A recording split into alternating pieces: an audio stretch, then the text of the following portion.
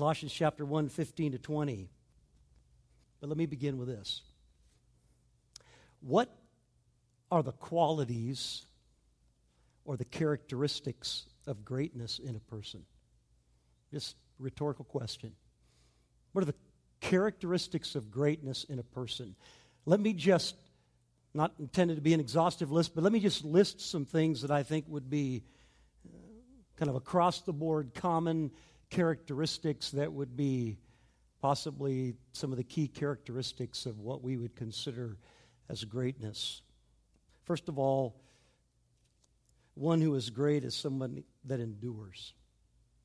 Someone that endures.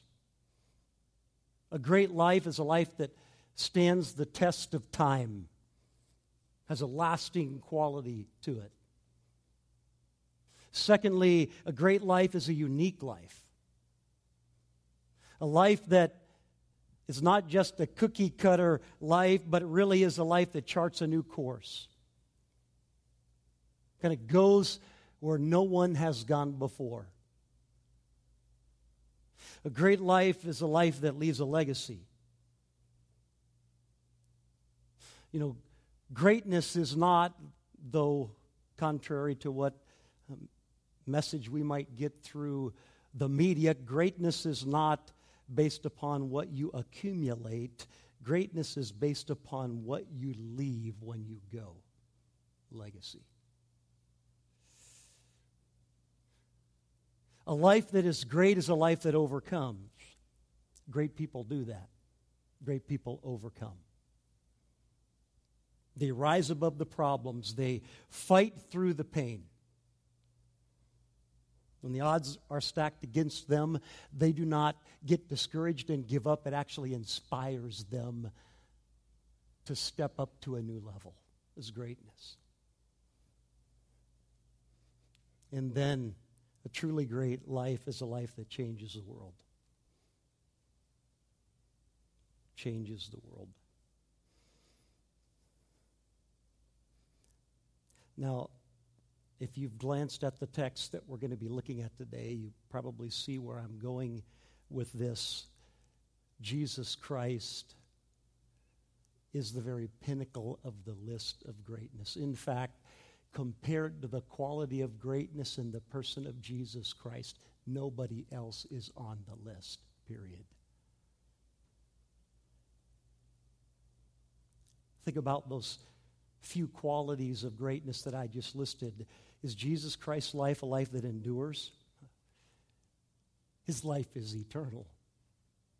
That's pretty enduring, without beginning or end of days. How about his uniqueness? Think about the uniqueness of the life of Jesus Christ. He lived the most unique life of human history. He was the king of creation that was born in a stable. He was the provider of all, being fed as an infant. He was the one who holds the world in his hands, being held in the hands of a teenage mother. He was the owner of all, and a peasant Jewish carpenter. He was the world power growing up under the subjugation to Rome. And he was the author of life, dying on a cross. That's a unique life. How about his legacy? His legacy. Well, we're meeting here today because of him. That's just the fact. In fact, all across the globe today, there's been a gathering of peoples in the millions upon millions that have come to houses of worship to worship him. And we are bringing up the crescendo of that wave of worship as it's moved across the time zones. How about an overcoming life? Jesus Christ fit that bill? There are a few things that he overcame. He overcame obscurity. He overcame jealousy. He overcame misunderstanding. He overcame hatred. He overcame betrayal.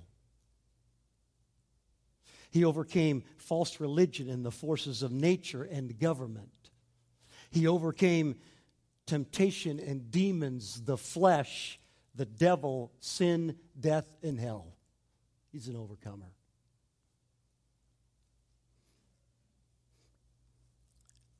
And what about world changer? Really, that does not even need to be said.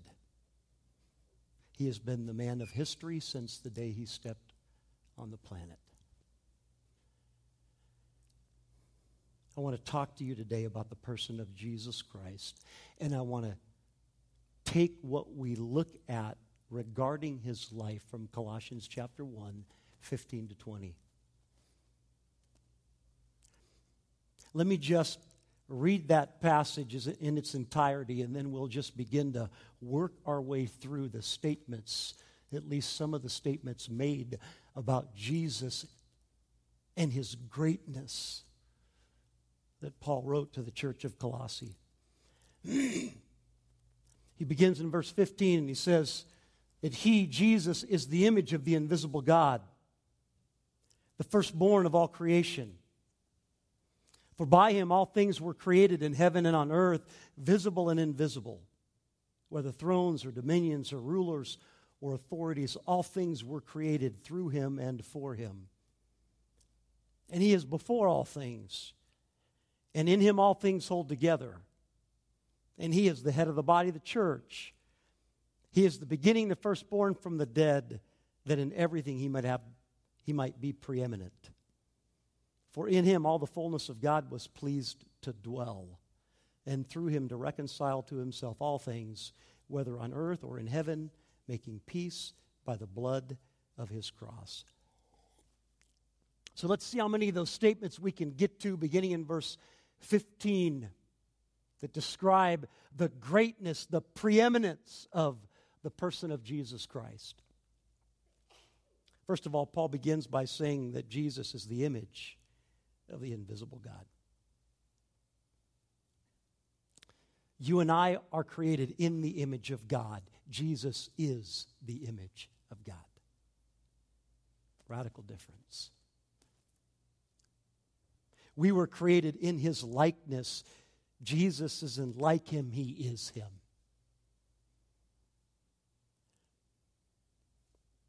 Jesus, think about Jesus being the image of the invisible God. Jesus reveals God. Jesus portrays God. Jesus' life actually defines who God is. Yeah, he's the image of the invisible God. I just coming right out of the chute here with this first statement, I'm just struck at the frailty of words with which to try to explain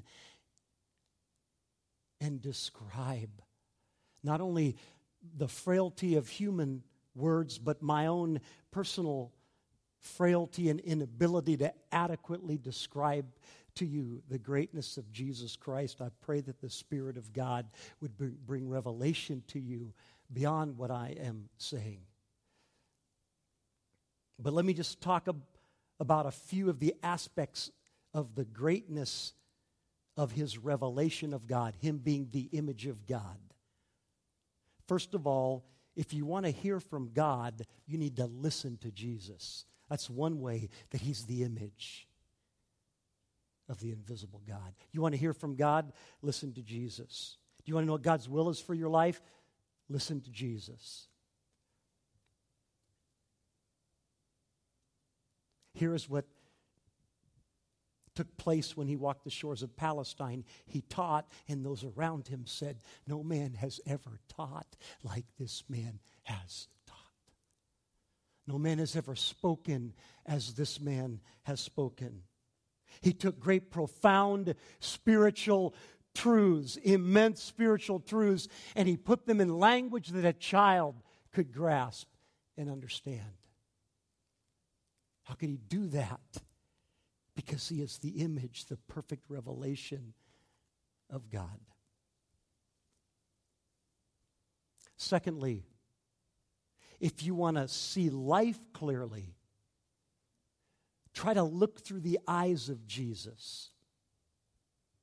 You want to see life clearly, try to look through the eyes of Jesus. Look through the eyes of the one who saw things not as they were, but as they were going to be. How different is that than us? Do you know that Jesus did that? He looked, let's just keep it in the sphere of people. He looked at people not as they were, but as he was going to make them. In fact, he didn't just see what he was going to make them. He related to them based upon who they were going to become. I'm so glad that's the way he operates.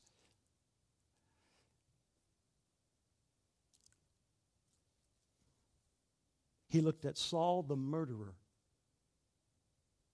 In the midst of his murderous campaign, and he said, of him, he's the one that I am going to make my messenger. He said that about the murderer, about enemy number one. Here's the man that I am going to make my messenger. The ones that he is going to seize and take to prison, I'm going to use him to take the good news of me to them. Jesus saw things not as they were, but as they were going to be. He looked at Simon. Simon, the one intimidated by the crowd, the one who waffled in the midst of pressure. And he looked not at Simon as who he was, but he looked at him and said, "You're Peter. You're Peter. You're the rock." That's what that name means. You're the rock.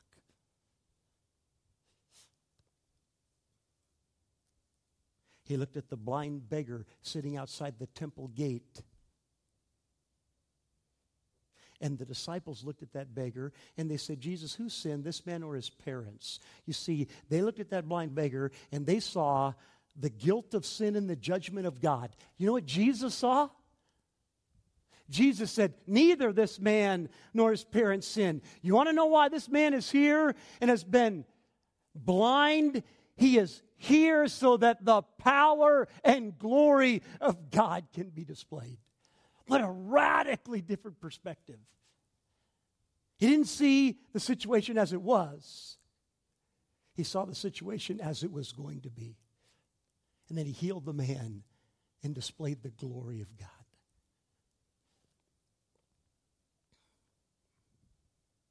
Here's a third way that Jesus is the image of the invisible God. You want to see God, look at Jesus. You actually want to see God, look at Jesus. Jesus reveals the knowledge of God. At the very first dark day of history, remember the first dark day of history in the garden? Genesis chapter 2, Adam and Eve sinned, perfect world, utopia, sin entered, destruction, death. At that very moment, God made a promise. He said, "I'm going to send a seed. And that seed's going to come from a woman. He's going to be a man. He's going to defeat the serpent. He's going to defeat Satan and his work." And then several thousand years later, Jesus showed up on the scene as the seed, the man.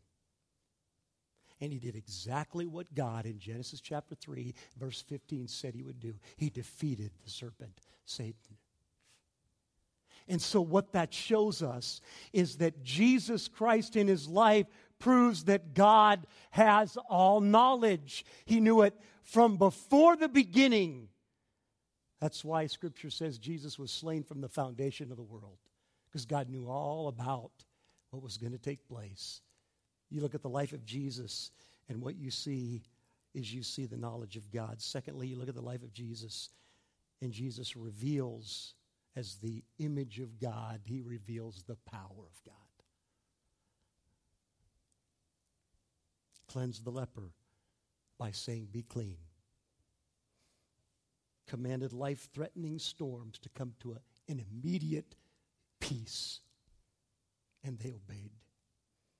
He astounded the disciples when he did that, and they said, who is this man that even the wind and the waves obey him? They were awestruck by his power.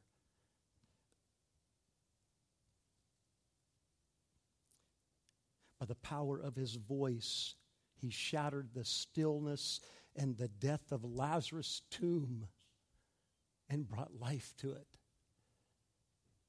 Jesus is the image of God because he reveals the power of God. And then number 4, you want to know God's heart. You want to know God's heart? Study Christ's heart. Study Christ's heart. What causes God to weep? Listen to Jesus and you'll find out. Because he looked out over the lost people and he wept over their alienation from God, over the fact that they were separated and alienated from their Creator. And it caused him to weep. You want to know what breaks the heart of God? That breaks the heart of God. Because Jesus is God. What makes God angry? Look at the life of Jesus and you'll find out. As he enters into the temple, what is to be the house of prayer where people are to come so that they can meet with God, and they're in the temple. The tables of the money changers are set up and people are making a flagrant profit out of the grace and the presence of God. And it made him angry.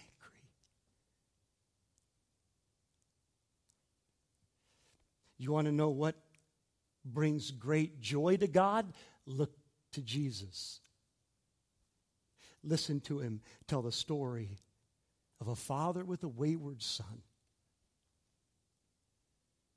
who took his share of the inheritance, squandered it in riotous living, and there the father is standing at the gate, scanning the horizon for his lost son.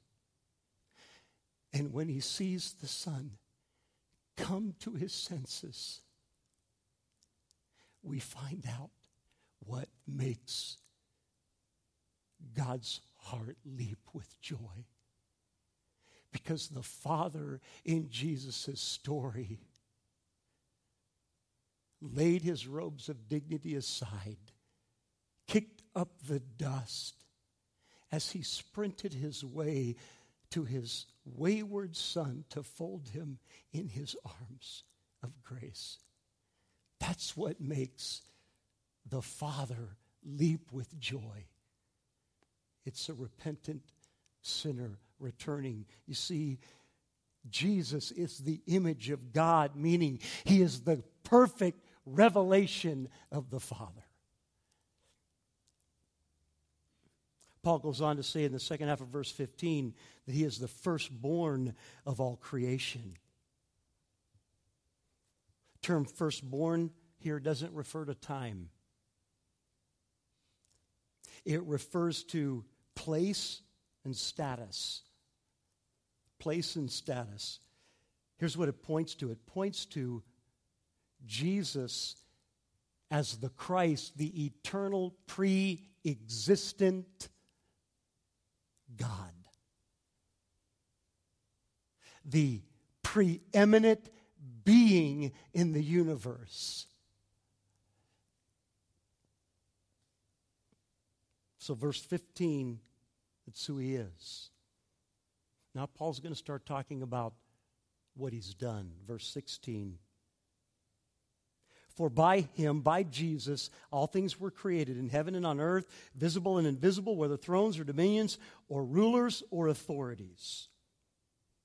Focusing on the two words for by him. by Him.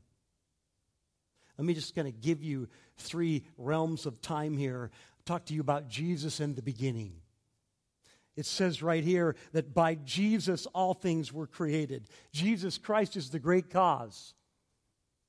He is, period, the great cause. You know, the Christian faith is not a faith that is illogical. It is the one logical conclusion when you consider the facts. Because we know logically that with every effect there must be a sufficient cause. That principle's pretty simple, right? With every effect there must be a sufficient cause to bring about that effect. And what Paul is saying here is the effect of the universe, guess what the cause is? Jesus Christ. For by Him all things were created. That's logical. But in the secular realm, we don't have consistent logic. Here's what is done.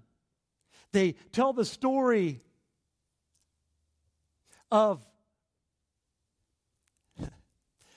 a beautiful lady kissing a frog, and the frog becomes a prince, and we call it a fairy tale. And then we say the frog, after 400 million years, became a man. Is that consistent? They call that science. The first fairy tale, the second science. With every effect, there must be a sufficient cause. Jesus is the great cause, for by Him all things were created.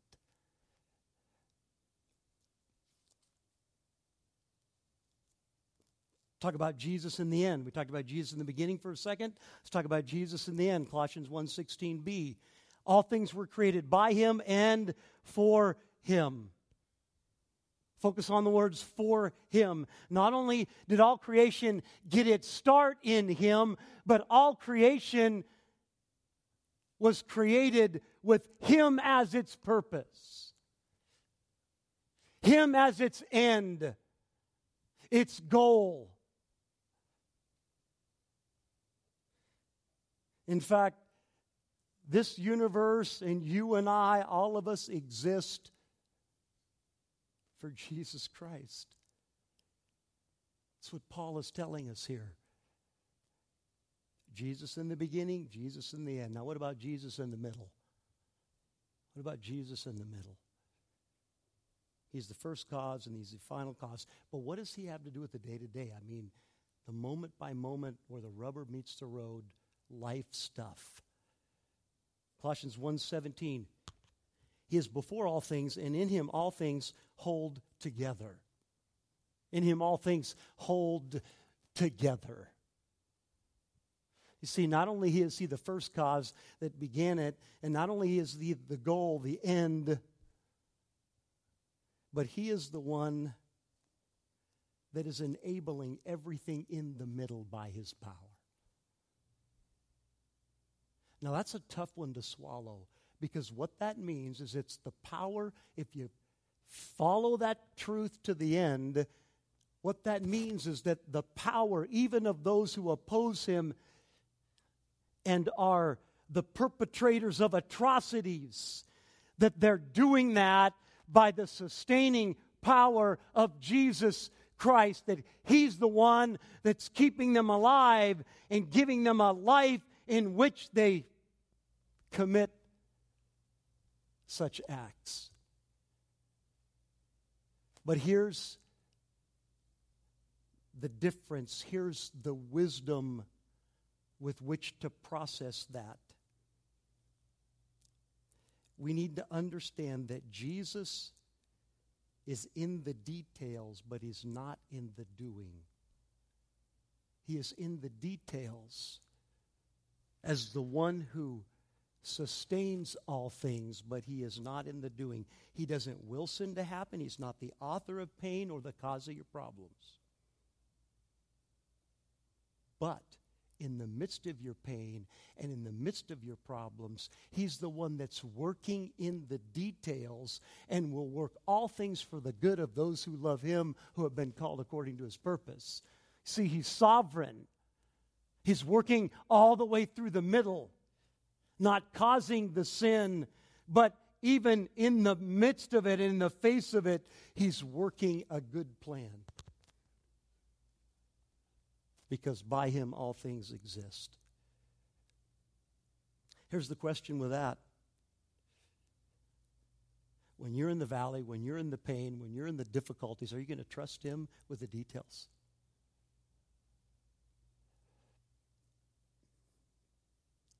Colossians 1:18 says, and he, Jesus, is the head of the body, the church. Let me try to hit that quickly. 3 things there. Head, body, church. Let's start from the end and work back. The church. Remember what the overall theme is here? Jesus and his preeminence. Jesus and his greatness. The church encompasses, there's one church on the planet. Really one church. The church is made up of all those who have put their faith in the person of Jesus Christ. We've got about close to 300 houses of worship in Anchorage that proclaim the name of Christ, that hold to the truth of the Word of God. They're all part of the one church in this city.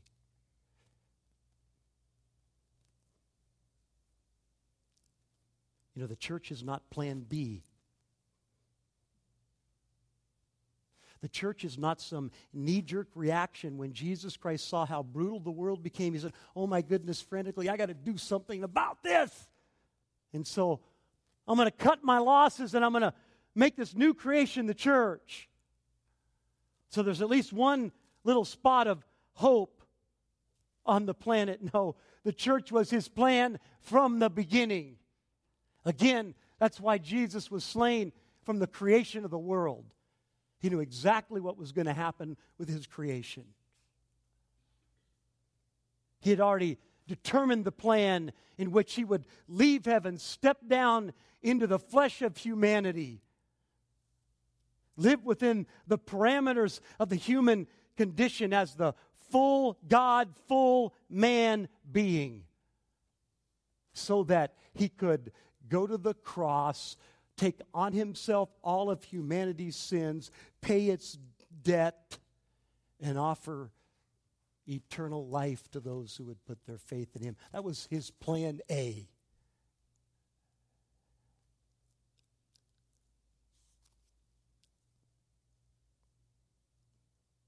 Now, think about how that shows the greatness, the preeminence of Jesus Christ. Before he said, let there be light, he looked and saw darkness on the horizon. When he laid the earth's foundations, he knew which stones were going to be used to seal his own tomb. When he placed the ore in the soil, he knew that some of it would be fashioned into a Roman spike and driven through his wrist. He knew that. When he grew the first tree, he knew that the seed would one day be used to grow a tree on which he would hang.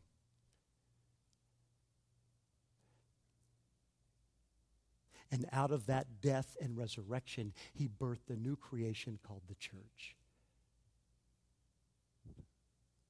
It's the church that Christ chose for his bride.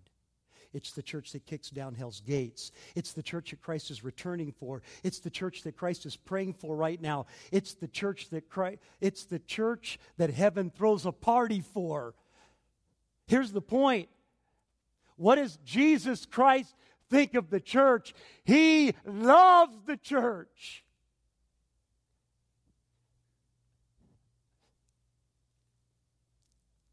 We should as well. We should as well. Jesus is working in the church. We should trust him to work in ours. Jesus Christ doesn't give up on the church. We shouldn't give up on the church.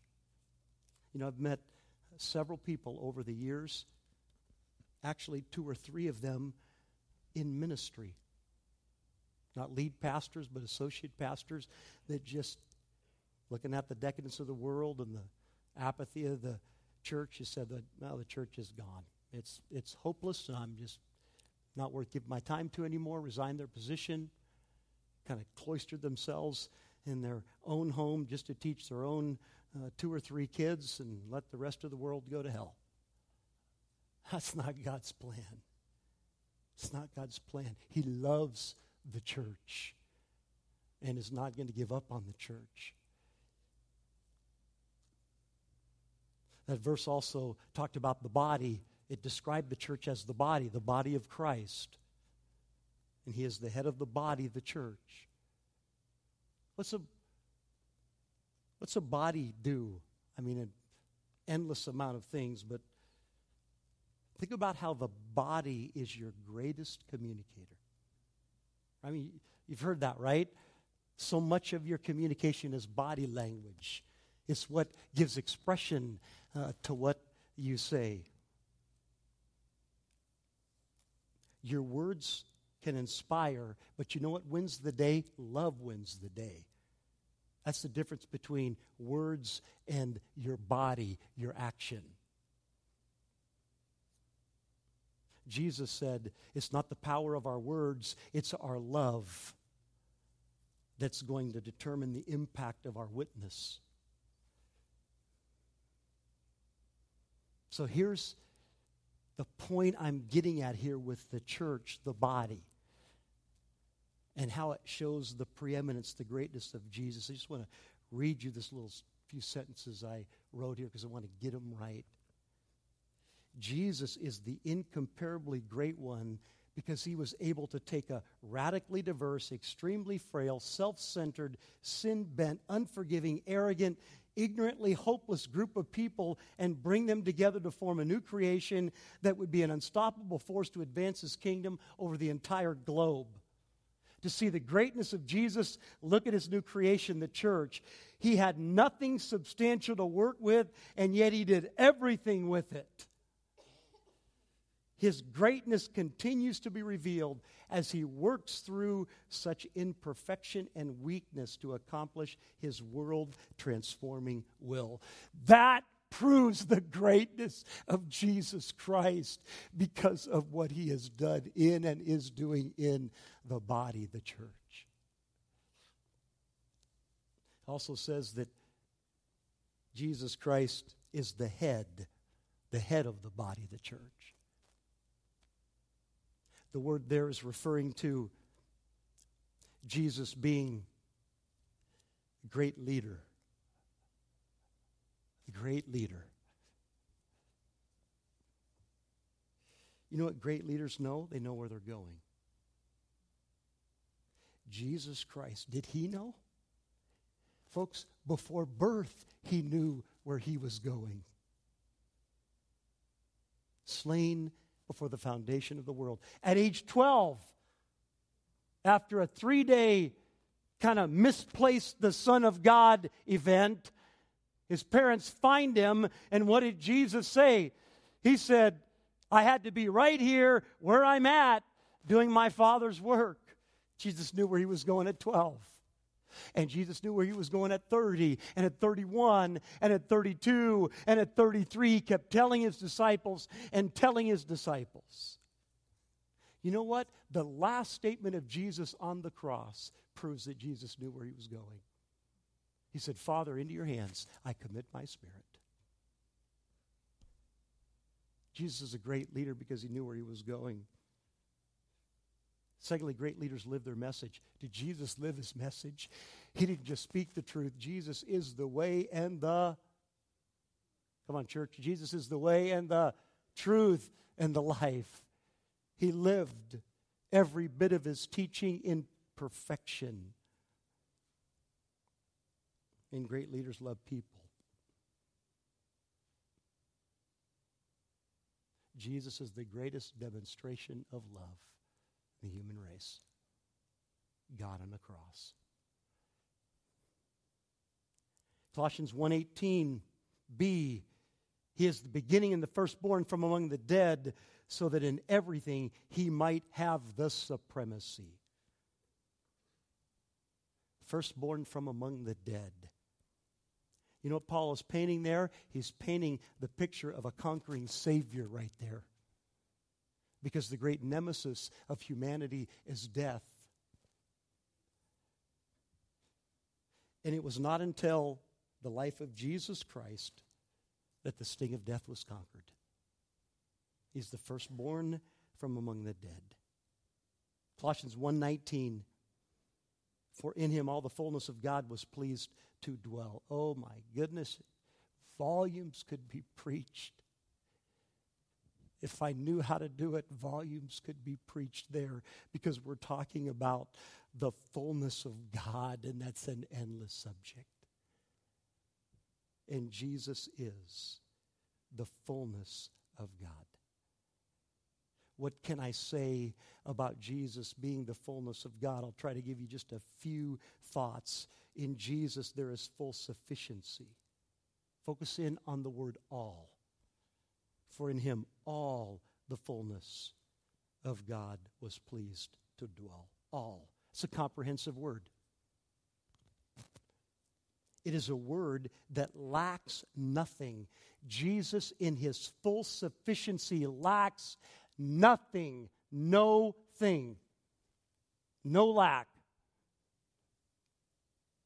Where's there turmoil in your life? Where's there storm? Where's there division? Where's there strife? Jesus is the one who lacks nothing. He's fully sufficient. And then secondly, focus in on the word fullness. For God was pleased to have all His fullness dwell in Him. Full riches of God in Christ. Full riches of God in Christ. You know, that word fullness is a perfect complement to the word all, as they're put together. All His fullness. Because the word all is a word that means nothing is lacking. The word fullness means everything is included.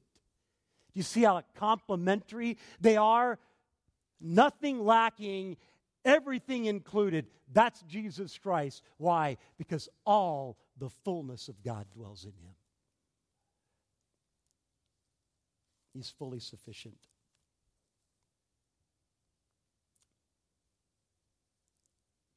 And then there is abiding fullness in Jesus. It says, all the fullness of God does what? It dwells. It dwells. That word there means that it is never absent. That the fullness of God, all of the fullness that lacks nothing and that has everything, that dwells in Jesus. It stays in Jesus. It remains in Jesus. It will never be apart from Jesus. He will always have all the fullness of God. It's an abiding fullness. Blood of Christ will never lose its power. Truth of Christ will never lose its relevance. Love of Christ will never meet its conqueror. Forgiveness of Christ will never find a debt it can't pay. Why? Because all the fullness of God dwells in Him. It remains there. And you know what that means? That means it's always accessible. While you're here alive and breathing, it's accessible.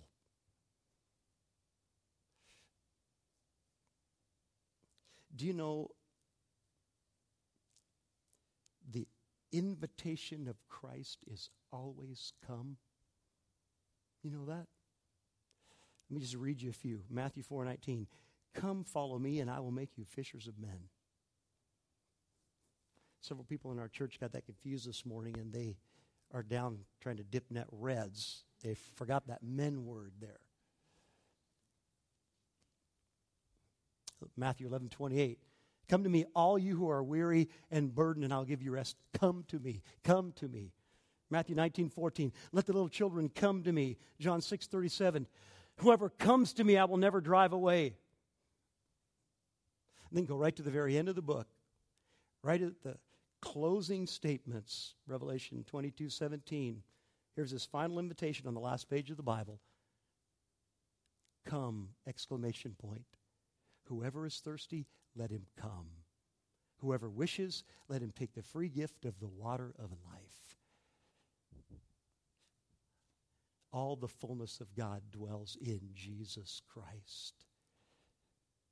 So that he lacks nothing, he has everything, and it's always accessible for you while you're alive and breathing here on planet Earth. That's all the time we're going to have this morning. But I want to just show you one last truth here, because it's important that we take truth and apply it, right? The Bible was not meant to increase your knowledge. It was meant to change your life. I'm just going to read this really quick. The passage that we looked at is Colossians 1:15-20. I want to show you the text that's before that and the text that's after that. A few verses. Paul tells us what he is praying for the church at Colossae. Verse 9, from the day that we have heard about you, we have not ceased to pray for you. And here's what he's praying. I'm asking that you may be filled with the knowledge of his will in all spiritual wisdom and understanding. Paul wants the Colossae believers to be filled with the knowledge of God's will. Why? Verse 10. So that they would walk in a manner worthy of the Lord. Please him in every way. He's praying that they would understand God's will so that through that understanding they would live the life that would bring glory to God. After the text that we read, verse 22 is talking about how Jesus has reconciled those who have put their faith in him. And why? In order to present you holy and blameless and above reproach. There's the purpose again. He wants you to be holy and blameless. He wants you to live a life here that pleases God. And how does that happen? Verse 28.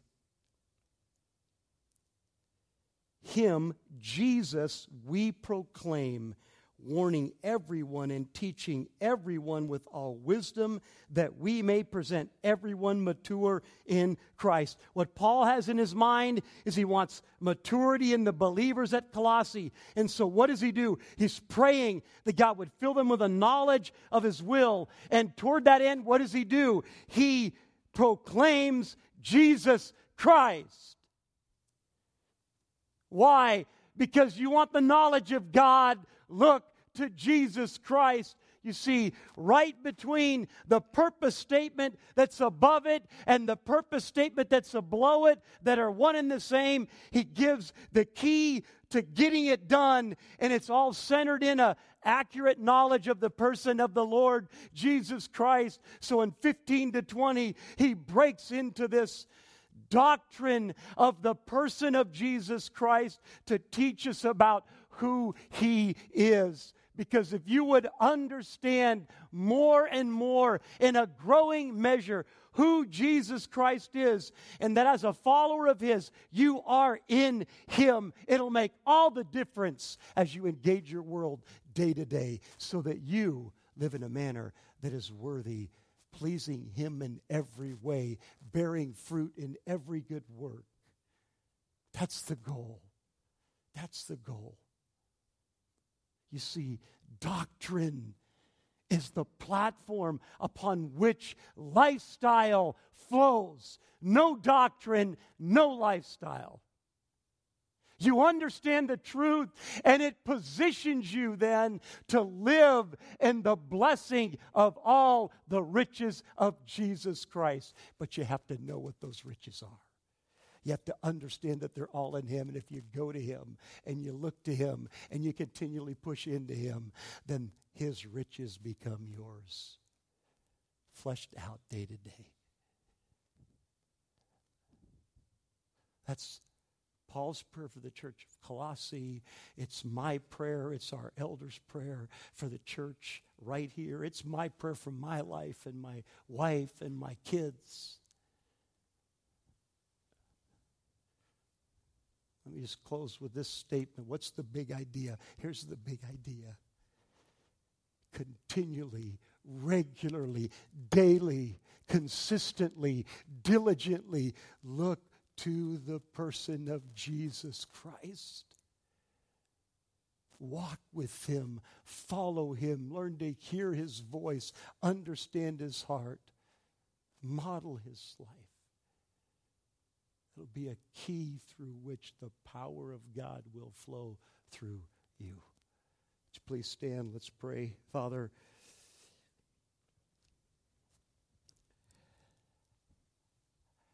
thank you for your Son, your all-sufficient, preeminent, incomparable, undefeatable, conquering Son. Thank you that your goal is to make us like Him, that we would attain to the full measure of the stature of Christ. Fill us with the knowledge of you through Him toward that end. In His name I pray.